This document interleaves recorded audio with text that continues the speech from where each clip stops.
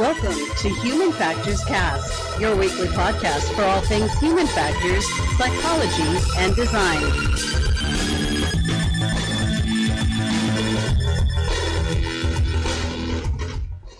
It's weird coming in here on a Tuesday. It is very strange, but we made it. We did. Yeah. Tuesday afternoon, feeling real weird. It's Tuesday. Hi, everybody. Welcome back to another episode of Human Factors Cast. It's Tuesday, June 18th, 2019. I'm your host, Nick Rome, joined today by Mr. Blake Arnsdorf. Absolutely. How's everybody doing? Hey. Meeting Nick. How are you doing? I hope everybody's doing well. Me too. I'm okay. Especially for a Tuesday. Yeah, it's kind of weird. I feel like I've had a full day already.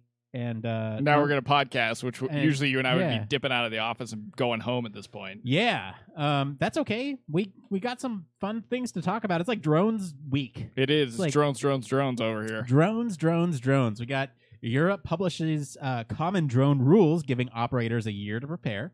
Uber Elevate wants to deliver Big Macs by drone starting this summer. Uber claims aerial ride-sharing is on track to be more economically rational than driving in about 3 years. And MIT develops a better way for robots to predict human movement. So we got drones, and predicting human movement. And robots. MIT. But first, hey, you can find us I guess today is Tuesday, so we're just going to say tomorrow. You can maybe literally find us today. I don't know. There's, just to let everybody know, there's some delays in programming because we had, we're behind the scenes, we're working some stuff over here. And we're still going through those growing pains. Hopefully there shouldn't be a problem next week, but anyway, that's the reason for the delay. We're still here. We're not going anywhere. Don't worry. Yeah, we are on YouTube. So as soon as Jeff gets some time, because he usually carves out Monday night to do our video editing, and some of the behind the scenes stuff is to advance that pipeline so that maybe someday we can stream this live. Which will be so much fun. It would be fun. We can get your comments and everything live in the moment. And of course, we'd still do the RSS feed. That's not going away. Could you imagine doing one of these live? That'd be crazy. It'd be so much fun. Getting content from our listeners, just kind of talking back at us as we're saying something, and they can tell us how wrong we are in the moment. Versus, emails. Emails later, and then we have time to rebuttal. Yeah. Yeah, I mean, that'd be cool, because then we can just fix ourselves and prevent the spread of misinformation. I like that. It's going to be so good. We'll have to really pump that up in Slack to see if we can get a few people that we know and love on there the first time we do it. But it'll be a fun experience once we get there. Yeah, for sure. Okay, so banter time. What's going on with Blake's World? Oh, I see how this is. You're going to point the fingers at me. Man, I have zero great banter. I don't know. I could talk. Okay. I don't have anything great to talk about banter-wise. There's nothing new and exciting that's really popping up for me. You know what? It's been a weird week because there really hasn't been that much for me either. I haven't been trying new experiences. I've been kind of, I don't know. I've been really highly anticipating this trip to Galaxy's Edge, and to the point where I'm losing sleep over it and trying to figure out how they're doing certain things and trying not to be spoiled and trying to stay off the internet. And that brings me to my banter point. So, I am still pushing up against data caps on some mobile data, so I don't have unlimited.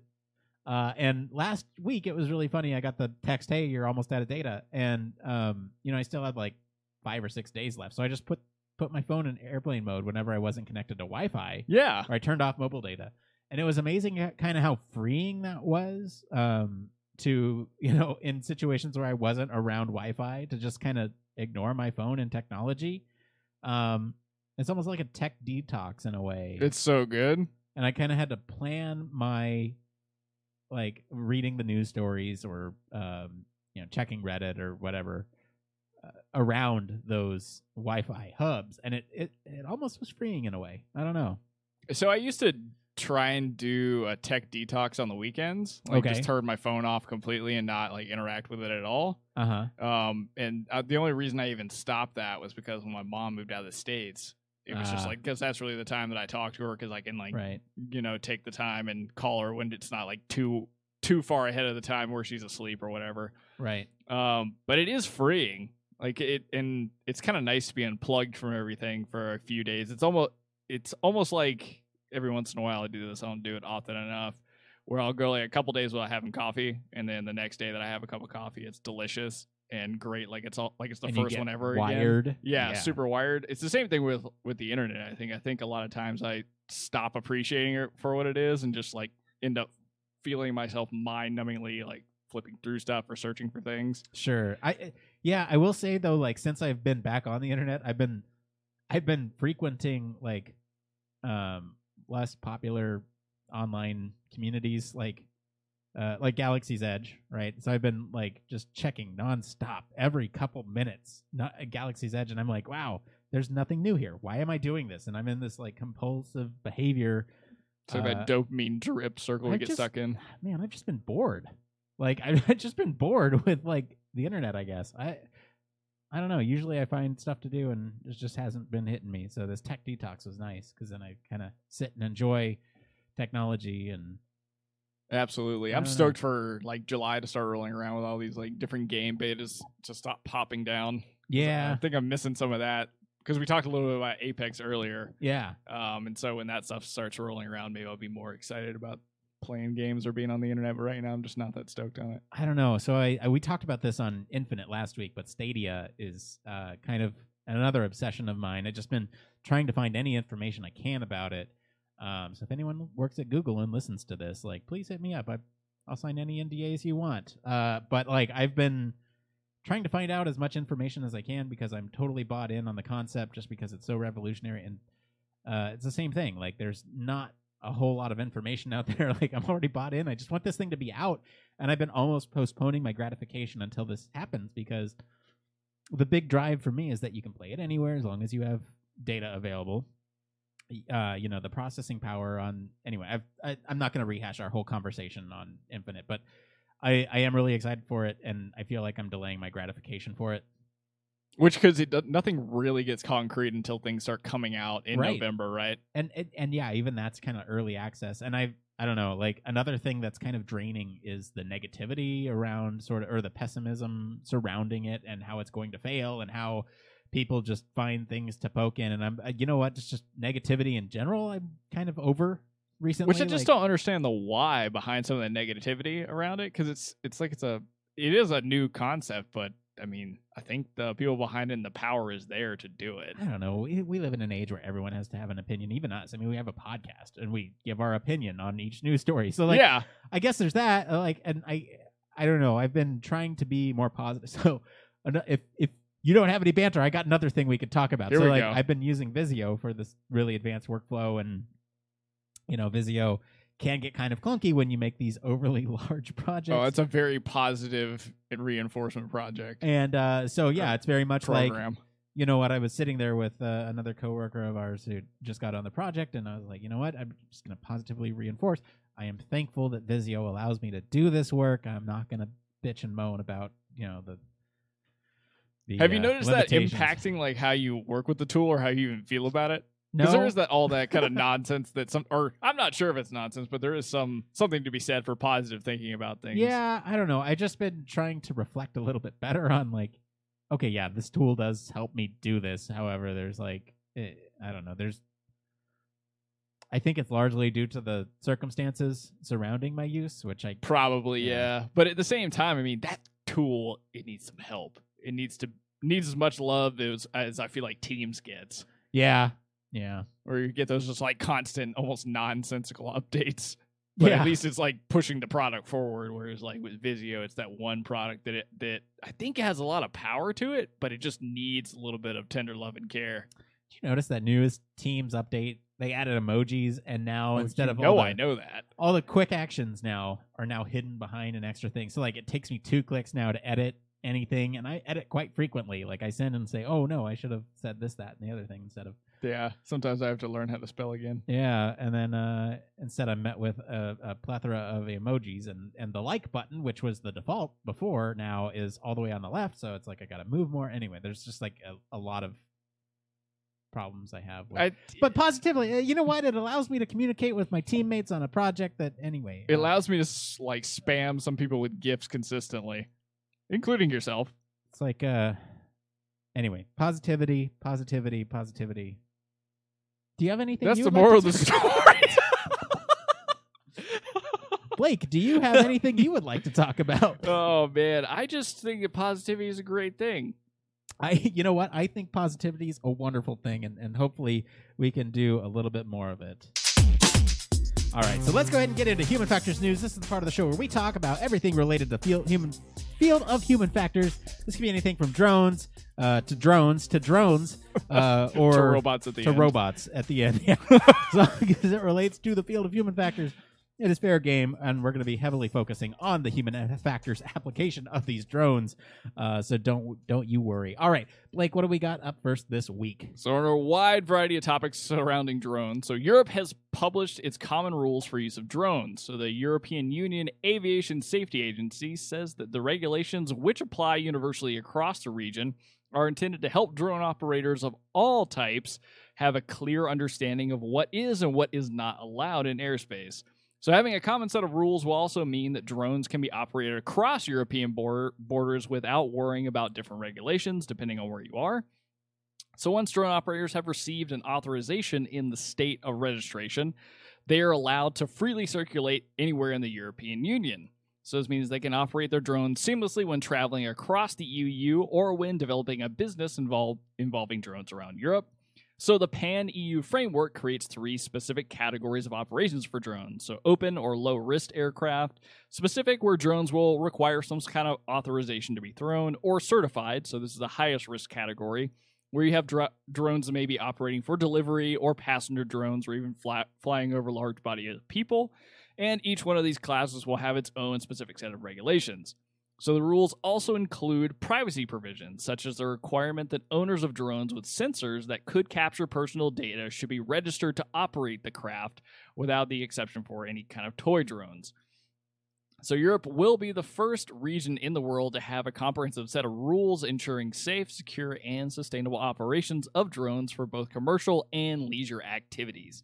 So finally, and that this is kind of incredible that it's going to happen across such a large body of very different countries. Yeah, I agree. I think categorization is correct. I think that is a great way to go about this. And I think the categories make sense too, right? You have open, which is low risk craft. These are like hobbyists. And it sounds like these don't need necessarily permission or authorization to be flown. It's just like your hobbyist, whatever, camera drones or something. And then you have specific, which these are like what we'll talk about in a second with the Big Macs and the it's like for specific purposes. Yeah. For specific purposes, and that we'll probably have to integrate with ATC at some point and some types of way to manage all the drone traffic. And then you have even larger drones, which are more akin to helicopters, really. That are going to, it's like our other story. It's like we hit both classes of major drones here. I know. We just are missing the what is it? The open. Yeah, we need something from like DJI to talk about today or something like that. I know. This is a great way to kind of enter the news this week. So yeah, think about this way. The we'll refer back to this, but the second news story is specific and the third is going to be certified. So but yeah, I think this is the right way to think about it. You have sort of these classifications, and these guidelines kind of apply to the specific classifications. Yeah, and it looks like this is only going to take a year to really start getting implemented. So I think that's one of the greatest points of the fact that European Union has worked pretty hard to go ahead and classify drones that they're going to allow in their airspace. It's going to start taking effect in 2020. And that'll all kind of work out some of the kinks of like, how do you register for a drone? And then how do you register if you want to run like a drone based business, like some of these deliveries or any kind of like aircraft support stuff. It'll be interesting to see how this compare and contrasts with what the FAA has been putting together, because we've talked about at least I don't know how many times on this podcast them going through and trying to set up national guidelines for delivery drones and everything like that. So it'll be interesting to see who's able to kind of implement the set of rules that work the best depending on what region you're in. Yeah. So I'm looking at the requirements for each category, right? So open here, set out and deregulate. Okay, there's like a bunch of jargon here. Unmanned aircraft, maximum takeoff mass of less than 25 kilograms. Remote pilot ensures the unmanned aircraft is kept at a safe distance from people and is not flown over assemblies of people. Remote pilot keeps the unmanned aircraft in vertical, what is VLOS? Line of sight? Vertical line of sight, probably. Visual line of sight at all times, except when flying in follow me mode or when using an unmanned aircraft observer. During flight, the unmanned aircraft is maintained within 120 meters, and during aircraft does not carry dangerous goods, and that's open. So that definitely does kind of fit the mold there for like hobbyist level drones. And then you have specific, where it's a little bit more complicated. It looks like. Yeah, for sure. You have to apply for authority to do this. There has to be risk assessments performed in accordance with other laws and legislation. And then there's other laws that you have to be compliant of. The competent authority shall issue an operational authorization, blah, blah, blah, reading through this, looking for interesting tidbits here. Yeah, go ahead. Is there anything in there that specifically talks about, because I think it only applies for specific and the higher class, but certified, but they talk a little bit about at the end here that along with just the regular regulations, you're going to have these privacy provisions that come along with it. So if you're operating a drone and it's got sensors that can be picking up people's data of any kind, it has to be registered with the European Union or with whatever state you're registering it in. And I'm assuming that by doing that, it's kind of subject to, you won't be using it nefariously or whatever it may be against people. Yeah, I'm looking at, let's see here. Considering the risks to privacy and protection of personal data, operators of unmanned aircraft should be registered. If they operate an unmanned aircraft which is equipped with a sensor able to capture personal data.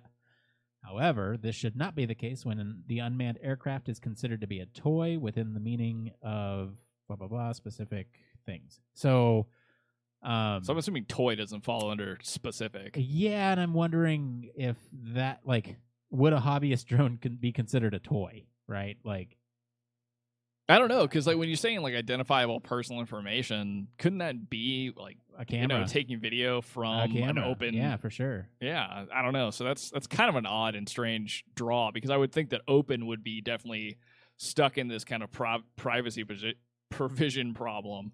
But it looks like it only applies really specific, and then again to certified. Yeah, I'm not seeing anything like otherwise specifically called out. Operational conditions for geographical zones. Let's see here. When defining geographical zones for safety, security, privacy, or other. Okay, yeah, no, it's just defining zones. All right. At least it's like good to be forward thinking about this, because I mean we've talked about it, at least in the States, of using drones for stuff like police surveillance and activity like that, and as part of like the smart city quote unquote architecture and infrastructure stuff.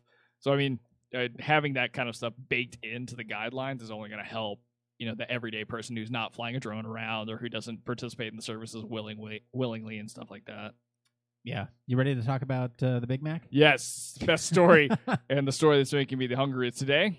So move over, Uber Eats. Uber Elevate plans to deliver food via drone as early as this summer. So to start, the service will be available here in Nick and I's lovely home place of San Diego. That's here. And since Uber has been working closely with McDonald's, it will likely be optimized for things like the Big Mac and fries. So Uber Elevate doesn't plan on delivering food directly to your door, at least not yet. So to avoid dropping items on unsuspecting pedestrians or causing excessive noise pollution, the drones will fly to designated landing zones. They may land on the top of roofs of parked Uber cars, and then couriers are going to collect the deliveries and carry them the last leg of the journey. Still, Uber Elevate says that delivering food 1.5 miles via a drone will take about 7 minutes compared to the 21 minutes the same trip via ground transportation would take. So Uber Elevate plans to unveil its own customized drone later this year and claims it could reach up to 75 miles per hour. But the company is still waiting on FAA regulations and approval to kind of move that stuff forward in the States. But Nick and I have talked about this. We got really excited when it first came out. I couldn't even really believe it when Nick was telling me about it. But I can't wait to give this a shot, at least, just to even like talk to the driver about what the experience is like, because it's unlikely that we're going to see these drones dropping stuff off on top of Uber cars unless we can figure out where a drop-off zone is. Yeah, so you and I had a pretty lengthy discussion about this when I saw it. I was super excited. I was like, Blake, we got to talk about this on the show. Let's rehash our first article here and say that this one falls into the specific category if you're going by that European Aviation Safety Agency. So specific, meaning this is for a very specific purpose. Anyway, we had a conversation about this earlier this week. So to let our listeners know, we will be ordering Big Mac and fries or whatever it is from McDonald's to try this out. As soon as this is available to us, we're going to take video of it and upload it to our Slack so you all can see how this works. My assumption for this is that they are testing out initially, and the kind of part that stuck out to me was that they're not going to be delivering to your door. And I think the reason being is that I don't know if the fidelity is good enough yet GPS fidelity is pretty good at this point. I don't know why they wouldn't choose to do that. Maybe for the safety of people who this is a new service. They don't want to drop it on anybody's head. So what they're doing is they're going to land on cars within their own network. And then that driver will then take it to the doorstep. And that's what Blake was alluding to with, we want to talk to that driver and say, like, what do you think this is like? And I think the reason why they're doing, or the way this will work is they're not necessarily going to be like, they land on a car and then that car takes it the last leg. I think literally what will happen is Blake places an order. It goes to McDonald's and it goes to that Uber driver at the same time. That Uber driver starts driving towards the location, and once it's parked right outside the location, that drone comes down, lands on the car, and then drops off the food, takes off, and the driver then takes the food and walks it up to the door. So it's just adding in that human element while they are testing out this technology, and probably for landmarks in these landing spots. Yeah, because I feel like it's going to they'll have to iron out what it really feels like to be navigating these things. Are they able to do like batch orders at once? How does a drone really handle by itself? And this creates a lot of a low risk environment for them because it's just landing on assets they already have. It's people that already work for the company. So I'm assuming they'll get some sort of training on how to deal with a drone if it malfunctions and that kind of stuff. I think it's a great test case too in San Diego. For a lot of reasons, but I think one might be because they were worried about noise pollution. I think they'll have more areas that they'll be able to fly drones and land them without having to worry about restrictions on noise pollution. Yeah, so they'll have more drop-off areas. We're right here by Miramar. Exactly, yeah. Then downtown, yeah, you can't really avoid it. The airport's like in the middle of the city. Yeah. So it'll be interesting to see how over time the process gets better, because I feel like for Uber Elevate to work out, this has got to work more in a batch ordering system versus like just single, like, okay, Blake ordered something. All right, let's get it to a driver and then have the driver drive it to him. It's got to be like Blake and Nick and some other coworker that may or may not eat McDonald's ordered something. They're all going to a similar location. Let's get it to somebody that can take it to them. Right. And yeah, it's curious, right? Are these drones equipped to handle those orders? And if so, how does it prioritize those orders? And I think perhaps that's still what they're working out. Like, I would imagine you could load like 3 or 4 meals in here. And, at lunchtime, you have like a route that it takes based on optimization, and you put certain orders in there and it drops it off. Like I'm long-term now. Like, there's containers or whatever that segment your orders in the bags. And then it drops a bag off at one location, picks up, goes to another location, drops out the next bag. But they've been layered in, in such a way that it's just an easy drop off next location. And then it returns to home base and keeps doing that. Yeah, and I wonder what it looks like in the future, because I think I'm kind of of the opinion that you are, that this is stage one just as a test case. Right. Like, we've got a city we think this will work in. We have a good partnership with McDonald's. Let's try this out. But I wonder what it's going to evolve into when the drone no longer needs a last leg drive. Like, does that mean we have to have specific, do businesses end up getting paid by Uber to have, some, like where we work in a giant tech park, would there be a landing pad that's, spaces purchased by Uber? Yeah. And then what does it look like for people from there? Do we just walk out our office door and go grab it? And I don't know. I think it could be pretty pretty lucrative on a lot of different companies' parts, And- especially Uber. And think about this too. Like, this is kind of the worrisome part for me is that, like,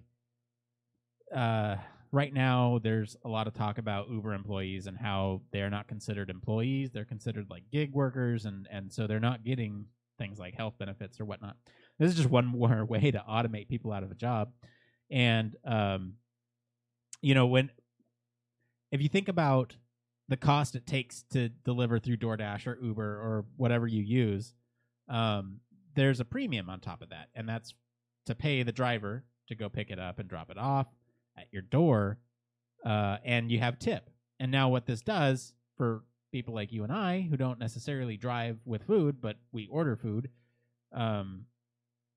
this eliminates the tip, and that reduces costs for us. However, they can still keep that same cost of like that premium convenience, that cost, yeah. And so they're pocketing everything without having to pay employees. So, like, from a business perspective, it makes a whole lot of sense to invest a whole lot of technology in this, or at least give and it a shot, resources. because I don't know that drones are the thing that are going to make this as possible. I think the first instantiation we have of what a drone's going to be like for a delivery service is going to be really clunky, and we're going to see that 20 years down the road, and it'll be something completely evolved and different from what we expect a drone to be now. Absolutely, yeah, that's true. But at the same time, although it will automate jobs out, I think it's going to create a lot of supervisory roles, because this ultimately this is pretty dangerous in some ways. Because depending on how high this thing is flying, you could at the very least give somebody a concussion if it happened to hit them, or if it falls in the car and bangs up their car. But at least they get a free meal out of it. So yeah, I know, right? there is that. I want to talk about metrics here. So it says they're delivering food 1.5 miles via drone will take about 7 minutes, compared to 21 minutes for the same trip via ground transportation. Now, is that considering prep time as well?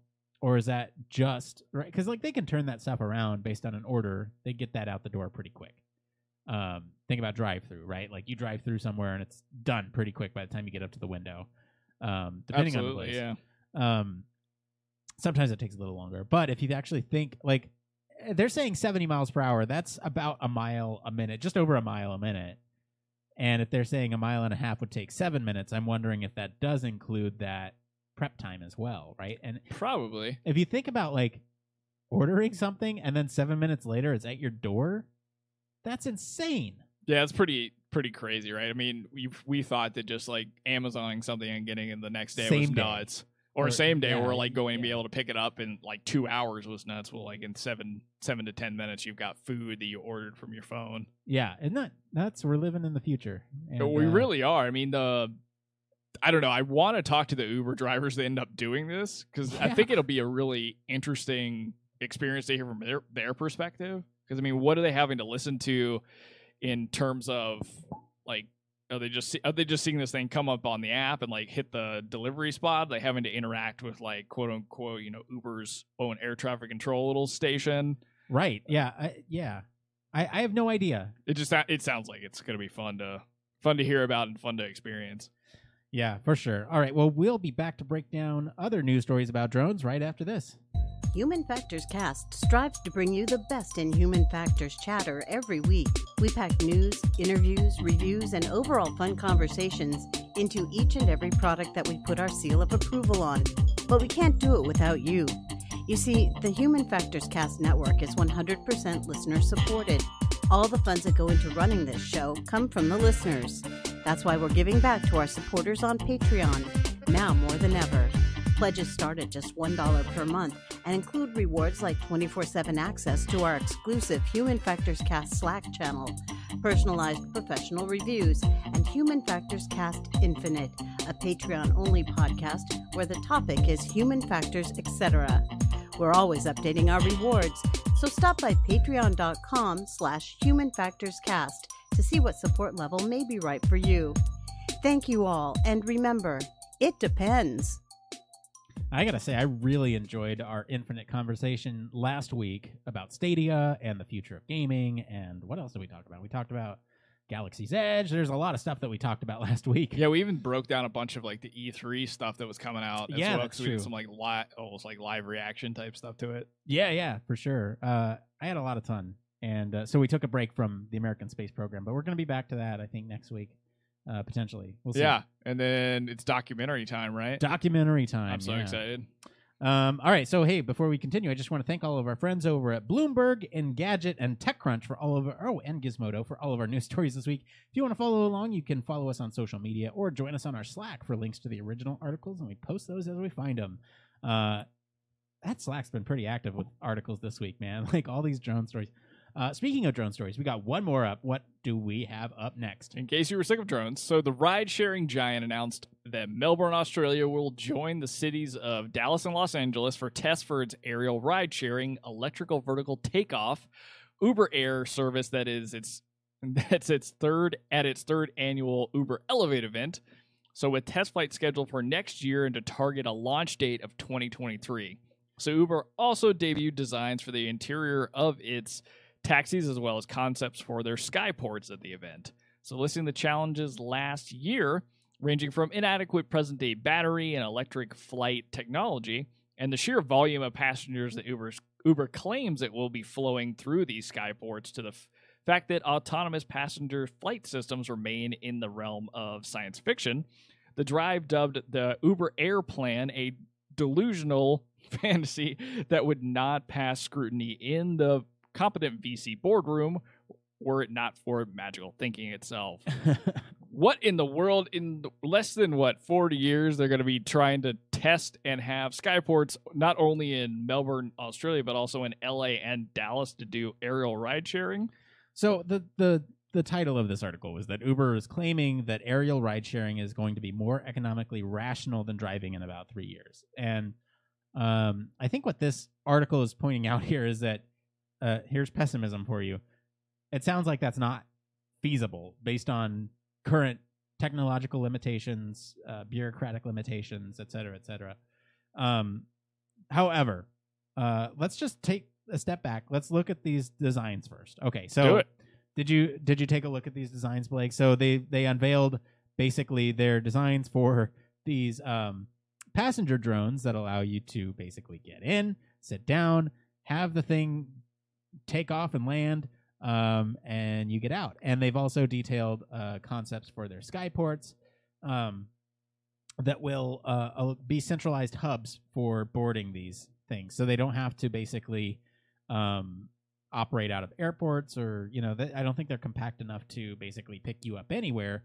But theoretically, these would be facilities that, in which case, you can sort of get to and then get out of there. They look like small planes to me. Yeah, they do. They look like small planes with doors that a car would have, and the seats look pretty comfortable. I mean, pretty this cushy. is pretty nuts to look at. And it doesn't. I'm thinking in the front. I'm not quite sure if there's like a dashboard that is showing up in the front, but I'm assuming that in the front seat that nobody's driving.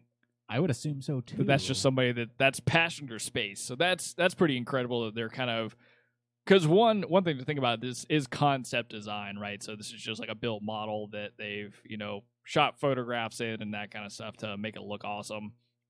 But the design itself is pretty great looking. It's a small pod with, it looks like 2, 4, maybe 6 seats.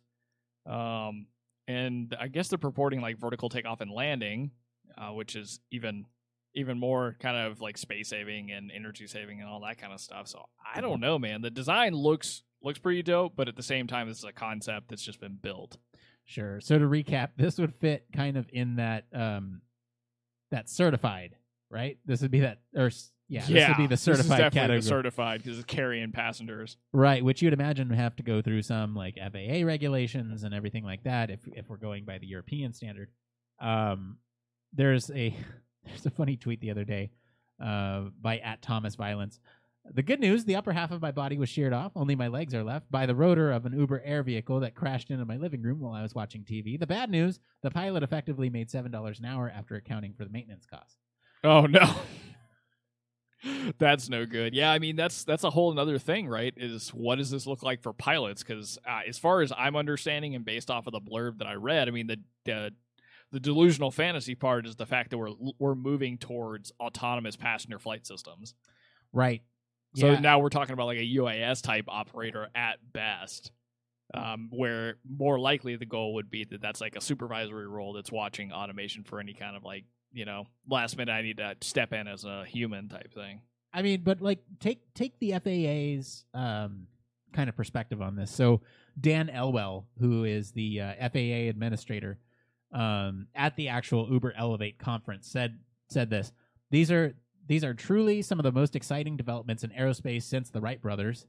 But I put on my FAA regulatory hat and I get a whole new bucket of stuff to worry about. I see car-sized vehicles with multiple rotors hanging over dense urban populations. So that definitely is a concern, right? And I think it's not going to be ultimately the technology that holds us back. I think it's going to be legislation. I think it's going to be a lot of like figuring out the logistics of trying to incorporate something like this into our transit system as it is now, right? You have Elon Musk who's digging down and trying to go underneath everything, and then you have companies like Uber who are trying to go up and above everything, and like all this stuff acting independently and not communicating with each other.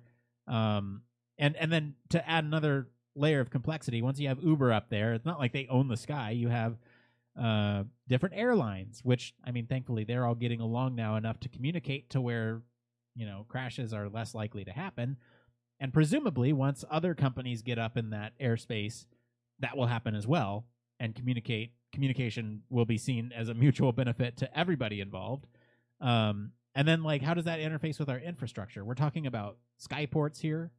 Which is going to like obviously require entire spaces in different cities. So now you've got to get them on board to even allow that to be built in their city to kind of support this kind of commerce. And can Lyft or whoever else use an Uber Skyport, or does that mean that each company has to have their own Skyports? And then what do you end up with some kind of regulatory ATC company that's across all of them, or does Uber have their own specified kind of controller system, and then you've got Lyft, and how do they interact with each other, or do they interact with each other? The one thing that I think makes sense from a story we talked about, I do believe last week, is like the benefit of autonomous vehicles is really not going to be seen until every vehicle on the road is autonomous, right? So what happens if we're flying aircraft? And I don't think that these particular things, especially for the flights they're talking about, are going to be breaching any kind of airspace that the FAA has to be concerned with commercial aircraft in. Right. But if they're flying close enough in zones like near airports, or if there was an emergency landing for whatever reason, if somebody's flying by, visual flight rules versus autonomous flight rules, what does that mean? Will it produce a bigger risk for people's lives and stuff like that? So I think there's so many kinks to be worked out. But at the same time, I mean, it wasn't too long ago when Musk decided to flip everything over and decide he was going to make an electric car company, which is not the same endeavor that's going on here, but it was something that said that wouldn't do anything or wouldn't be of any kind of use. And now we're talking about autonomous vehicles in everyday context. So I don't know. I mean, this could be the next wave of how we think about transportation and how we think about autonomy and how we think about aircraft. Yeah. I mean, the whole point is that this could become more economical, or at least that's what Uber's claiming. And if that's true, that's great because, if we can reduce emissions and congestion at the surface level by taking to the sky, I'm all for it. Absolutely. And I like seeing Uber double down so hard to try and figure this out, because it wasn't an Uber like 2 years ago when we talked about this I think it was in Dubai. They were going to have the first Skyport originally. Yeah. And it was an Uber, that concept has not changed, or the concept art hasn't changed at all. And now they obviously, for whatever reasons, that didn't work out, so they doubled down on Australia as being somewhere where they could test a lot of these things and do test flights in. And now it's coming to the U.S. So I like that they're trying to go at it so hard to figure this problem out and see if there is any viability to it. Yeah, I don't know. It's weird because change is so slow, and then once it actually happens, I feel like it will be different once we actually see this happen. Once we see drones integrated with our lives, once we order that McDonald's from, the other drone and actually see it dropped off at an Uber car outside of our work, that's when I think it will hit me. But right now, you just reminded me of something. We've talked about news stories like this for the past 3 years. Yeah, that's true.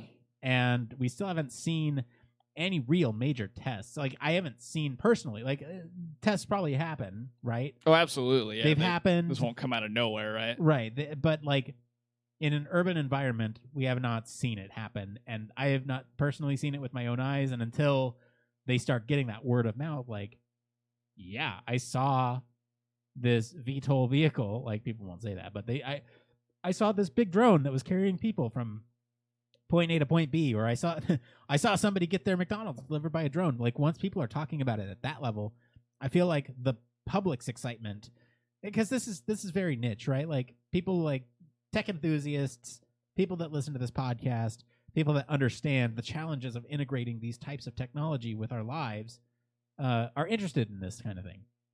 But I don't think the public really is. It's like, for the most part, they're probably just trying to figure out what they're doing for that day.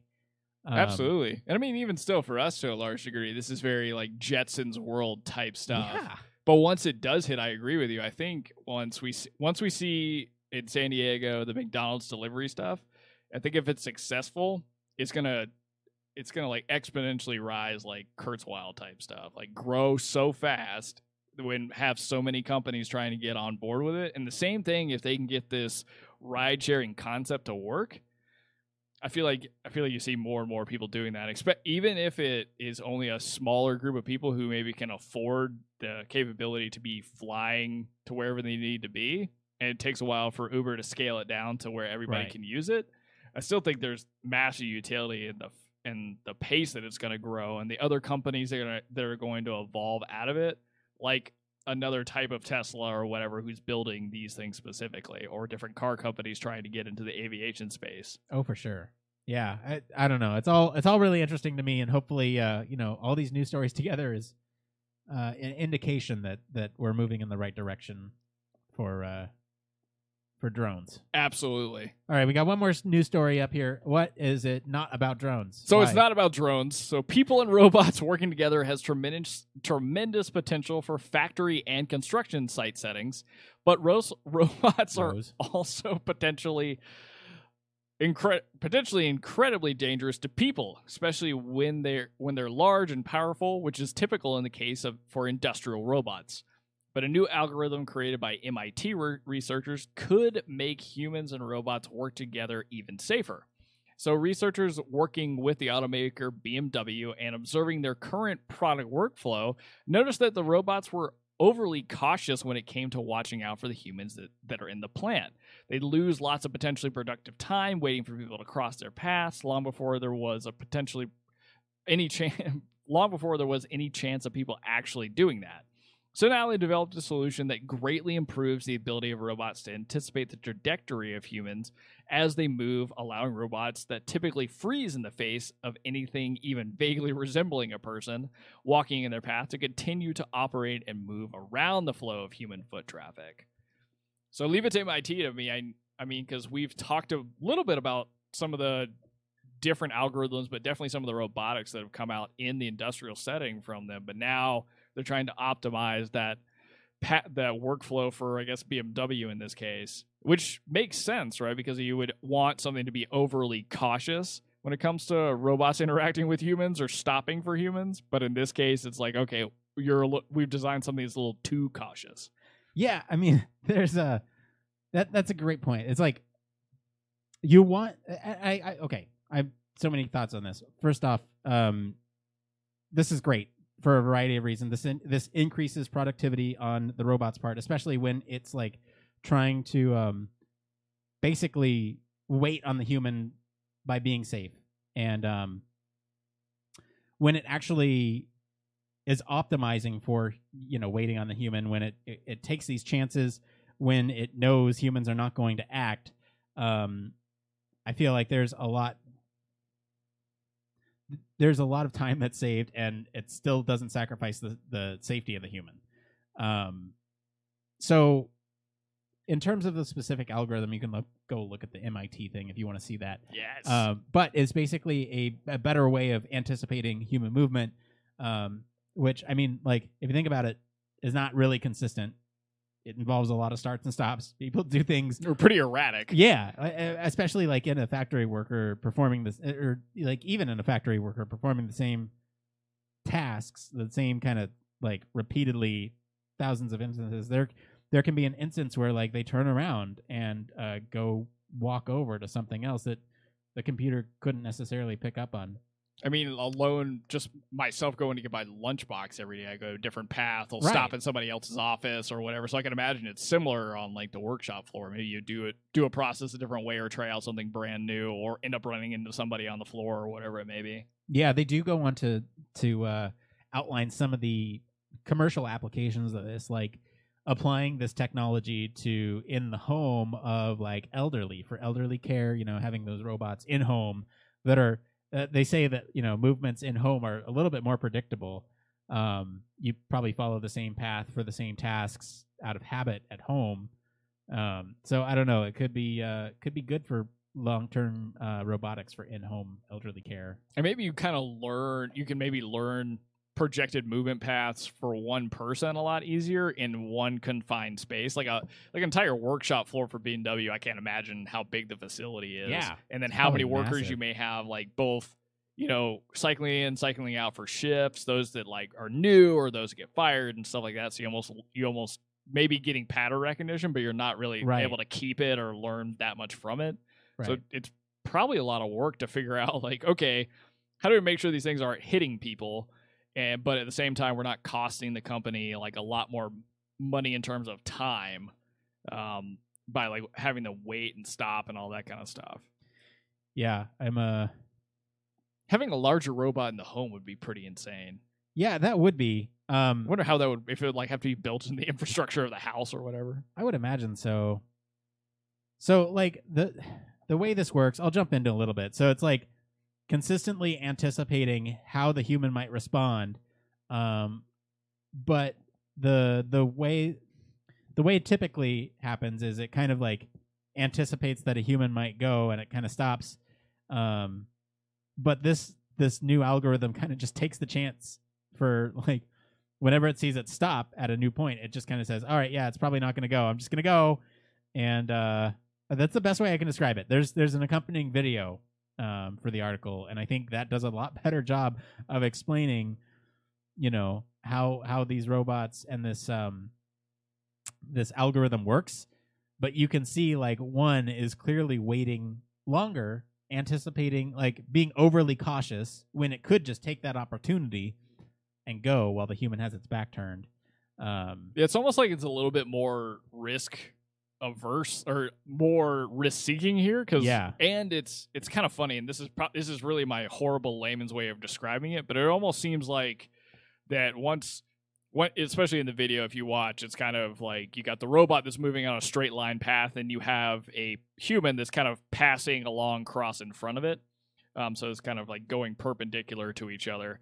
But as the robot's coming, it's almost with the algorithm in place, it's like assuming that, okay, once the human's passed and made it to the other side of the road, if you will, that it's almost like the robot is acknowledging like, okay, the human's seen me and it knows that I'm going to continue going on my path. If they start moving backwards, maybe they should be able to figure out to stop or not get in my way. Right.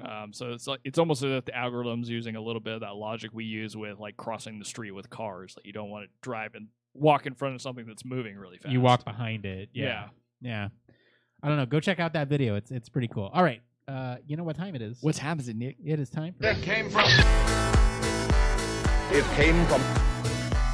It's time for me to hit that button and say it came from Reddit, because we are checking all over Reddit to bring you topics that the community is talking about. Any subreddit's fair game, as long as it relates to the field of human factors.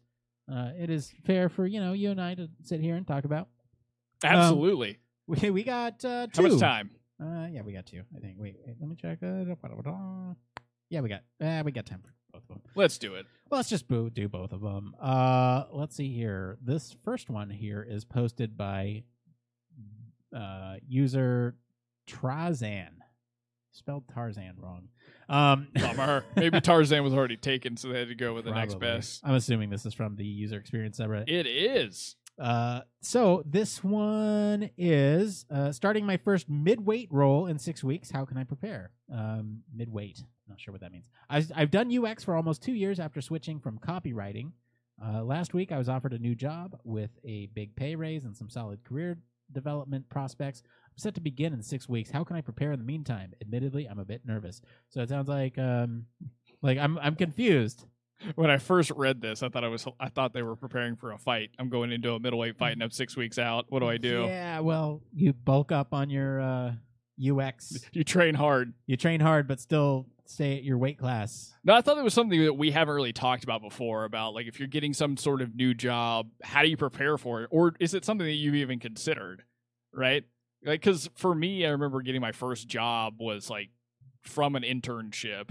And so I was kind of already in the role, so I never really had to be too worried about what I was preparing for because I'd been learning on the job as I was going. I knew skills that I wanted to walk into the job with, but also stuff that I wanted to improve upon. So I kind of like figured out things that I want, like learn how to code or becoming a bit better visual designer. I had things that I wanted to work on outside of the job. But I know that you've had more jobs than I have. I mean, how did you prepare for your next big kind of gig each time they come? Or did you just kind of walk into it as like, all right, here's day one. Let's go. That one. Yeah. I mean, like, look, so the thing is, when you go and interview for a job, you're interviewing for a job and they're testing you. And if you pass the test, they hire you. And so you're hired. And like, I don't know. I'm of the mind, like, yes, you can prepare. You can, but I mean, you do that before the interview even. You research the company. You look at the types of things that they're doing. You ask about the types of projects that they're working on during the interview. Like, that is your time to learn too. And if you don't take advantage of that, then that's on you. But you can still go out of your way to ask, like, HR of the company, like, hey, what kind of things can I start to prepare for when I'm starting in 6 weeks? Like, there are ways to learn. If you've done UX for 2 years, or even any job, like let's say you've just done 2 years of a job, I think you'll get a lot of on-the-job training. I think either way, right? Every company has their own way of doing things, and you'll have to acclimate to that. And I don't know. Like, you'll be fine. Just walk in. What about you, Blake? What do you think? I mean, if you're really terrified, or if you're just anxious to start the new job, I mean, you could always reach out to, if you know your direct supervisor, like things you get started on. If you're going to work on like a project by project basis, get a sense of that. They'll think you're an eager worker and all that kind of stuff. So that might be good. I don't know. I wouldn't worry too much about it because if you've done 2 years, at the very worst, you've convinced somebody that you should be in this new position that pays you more. Yeah. And great, go in there and do the same good work you've done for 2 years and learn and be ready to learn and kind of like have in your head as you go through and learn more from the people you're going to be working with, from your project managers, have like things that you want to improve for the company. But that's more of like on your first few weeks of the job, figuring that kind of stuff out. I've got a feeling that because like this is the first mid-tier position, I'm assuming what midweight means. Midweight championships, and they're getting more money, they're putting more pressure on themselves that they have to be somebody that they're not quite, or they feel like they're going to walk into this job and feel a massive amount of imposter syndrome. I would just say go ahead and put that behind you, because it's not, you've already like passed the test, you're going in the door. Even if you failed miserably, you're probably going to learn stuff on the job anyway that'll take you to the next job. Or, don't deal with the imposter syndrome. Like, that's, accept it. It's normal. That happens. Like, in your first job, you're probably going to feel that hardcore. When in reality, you are probably closer to, your training than anyone else in that job, and they've kind of fallen into their ways. Not saying that's a bad thing. I'm just saying you might have a unique perspective that you can bring to that table, and that's an opportunity that you can look for rather than a weakness, of not knowing how that company does things. Absolutely. I think if they're nervous, then it's probably just a sign of probably somebody who's really going to be good at their job because they want to be impressive. All right, we got time for one more. This one's from user Chandra381. That's a great name. And this was also from the user experience subreddit. Apart from specific subreddit communities, what other UX communities or human factors communities do you frequent? I'm curious how to you're not the only one who can't read today, Blake. I'm curious to know if there are other various forms of Discord channels, for instance. I'm sure many others are too. Or consider a related question. What's your best source for keeping up with what's new in the UX field? Or in our case, human factors? So this is going to sound super cheesy, but the only way I stay up with stuff that's in human factors is talking to people more so than like going any specific place. I feel like a dinosaur. I still like read through the ACM magazines like get every month because that's kind of a nice way just to keep the pulse of what's going on. Sure. But the other place for human factors stuff and UX resources, I look in our Slack from what people are putting inside of it. Because I've never learned so much about technology from different people who listen to the show or have like takes or thoughts on stories that you'll post in there. And so that's a great way to keep a pulse as any kind of UX Slack or human factor Slack like our own. One big one in terms of like how do I keep up with things that I'm interested in is, local meetups. So that could be HFES, that could be, UX Speakeasy here in San Diego. There's just a lot of, I think I get more out of like a lot of in-person relationships and learning from other people than just through the internet means, maybe because I'm just not really good in chat rooms. I don't know. But that's kind of the places that I get the most information. Yeah, I would like to second that and say we are very fortunate to work in a building full of human factors people. And so it's not uncommon for somebody to come up to me and say, hey, have you heard about this thing? And that's really exciting to me because, like you, I get my information through word of mouth. I also do keep up with a couple news sources. Obviously, there are some media outlets that we keep up with more frequently than not here on the show, even like Gizmodo, Engadget. IEEE's been a big one over the past 2 years. IEEE's been good. Yeah, so there's a lot that we keep up with on the tech side of things, and we pick out the human factors related stuff to bring to you guys. We do source our articles from a variety of different places as long as it kind of contributes to the discussion. I will say though, like Blake said, our Slack is a good resource. Also, like as cheesy as it is, LinkedIn is pretty good for like following the people that you know. You're probably going to have a lot of connections with people who have related interests to you, or you've made a connection with at some point. And if you can kind of keep up with the research that they're doing or the work that they're publishing or what their companies are doing, that's another way to kind of keep a pulse on what's going on out there. As for Discord channels, I don't know. And I've toyed around with the idea of a Discord for us. For HF or for Factors Cast. Yeah. However, I don't know. Like I don't know. If you guys are listening and find like that a Discord would be better than Slack, like let us know. That's something that we can explore. Absolutely, yeah. We just kind of pick Slack because I know there's a couple design communities that use Slack. And it's, I don't know, it's a little bit more accessible in like a workplace. So like if you needed to reference human factor stuff. Anyway, if you have interest in a Human Factors Cast Discord, let me know. We can get that going. But also you mentioned meetups and conferences, I think is a good way too. If you go to the same conferences every year, you kind of can touch base with some people that maybe you haven't interacted with. You can see some of the research that's being highlighted at these conferences and really get a sense of what's going on. Speaking of conferences, we are in early talks with HFES to the early stages to bring you content from the conference this year, and I'm very excited that Blake's going to be taking the reins this year on that. But yeah, it's going to be a fun time between ErgoX and HFES. It's going to be nuts. Yeah, I'm really bummed I can't make it this year, but I'm excited to listen as a naive listener, someone who's not like in on the actual conversation, and like just to kind of see how that is. Yeah, it'll be fun to it'll be an interesting challenge for me because, as everybody knows, like Nick runs most of the show, especially when we've done the HFES stuff. So it'll be an interesting challenge for me by myself, and we'll have a couple people to help out while we're there. But I feel like it's gonna be a lot of fun. I've never been to Seattle. I'm really excited for this year's ErgoX Symposium because there's gonna be so much more going on. Like, not just exoskeletons. We're gonna be doing like AR and VR. Oh my god, it's gonna be it. It's okay. Time. It's okay. My firstborn child. I gotta keep reminding myself that. Yes. Anyway, that's it for today. Let us know what you guys think of the news stories this week. Did you like drones? Drones. Would you drone? Would you drone? If a drone. You can join us the discussion if you did like those stories. You can join the discussion on our Slack or follow us on any of our I can't read today. You know what? It's a Tuesday. Tuesdays It's are weird. Tuesdays are weird, right? You can join the discussion on our Slack or follow us on any of our social media channels at 8 Tractors Podcast. If you want to write into the show, it's show@humanfactorscast.com. If you like what you hear and want to support the show, you can leave us a review on your podcast medium of choice or consider supporting us on Patreon and get access to all of our Human Factors Cast Infinite episodes. And of course, you can always reach us at our home on the web, humanfactorscast.com.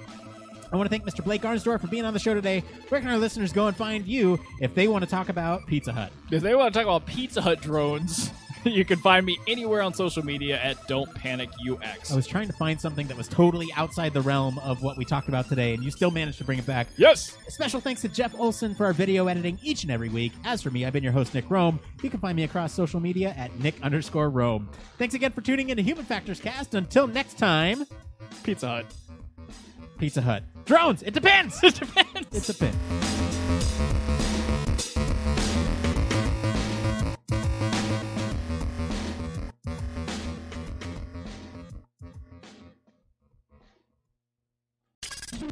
Spacecraft, railway locomotives, nuclear submarines, healthcare, jet aircraft, these are all examples of highly technical systems and organisations, and all have one particular thing in common.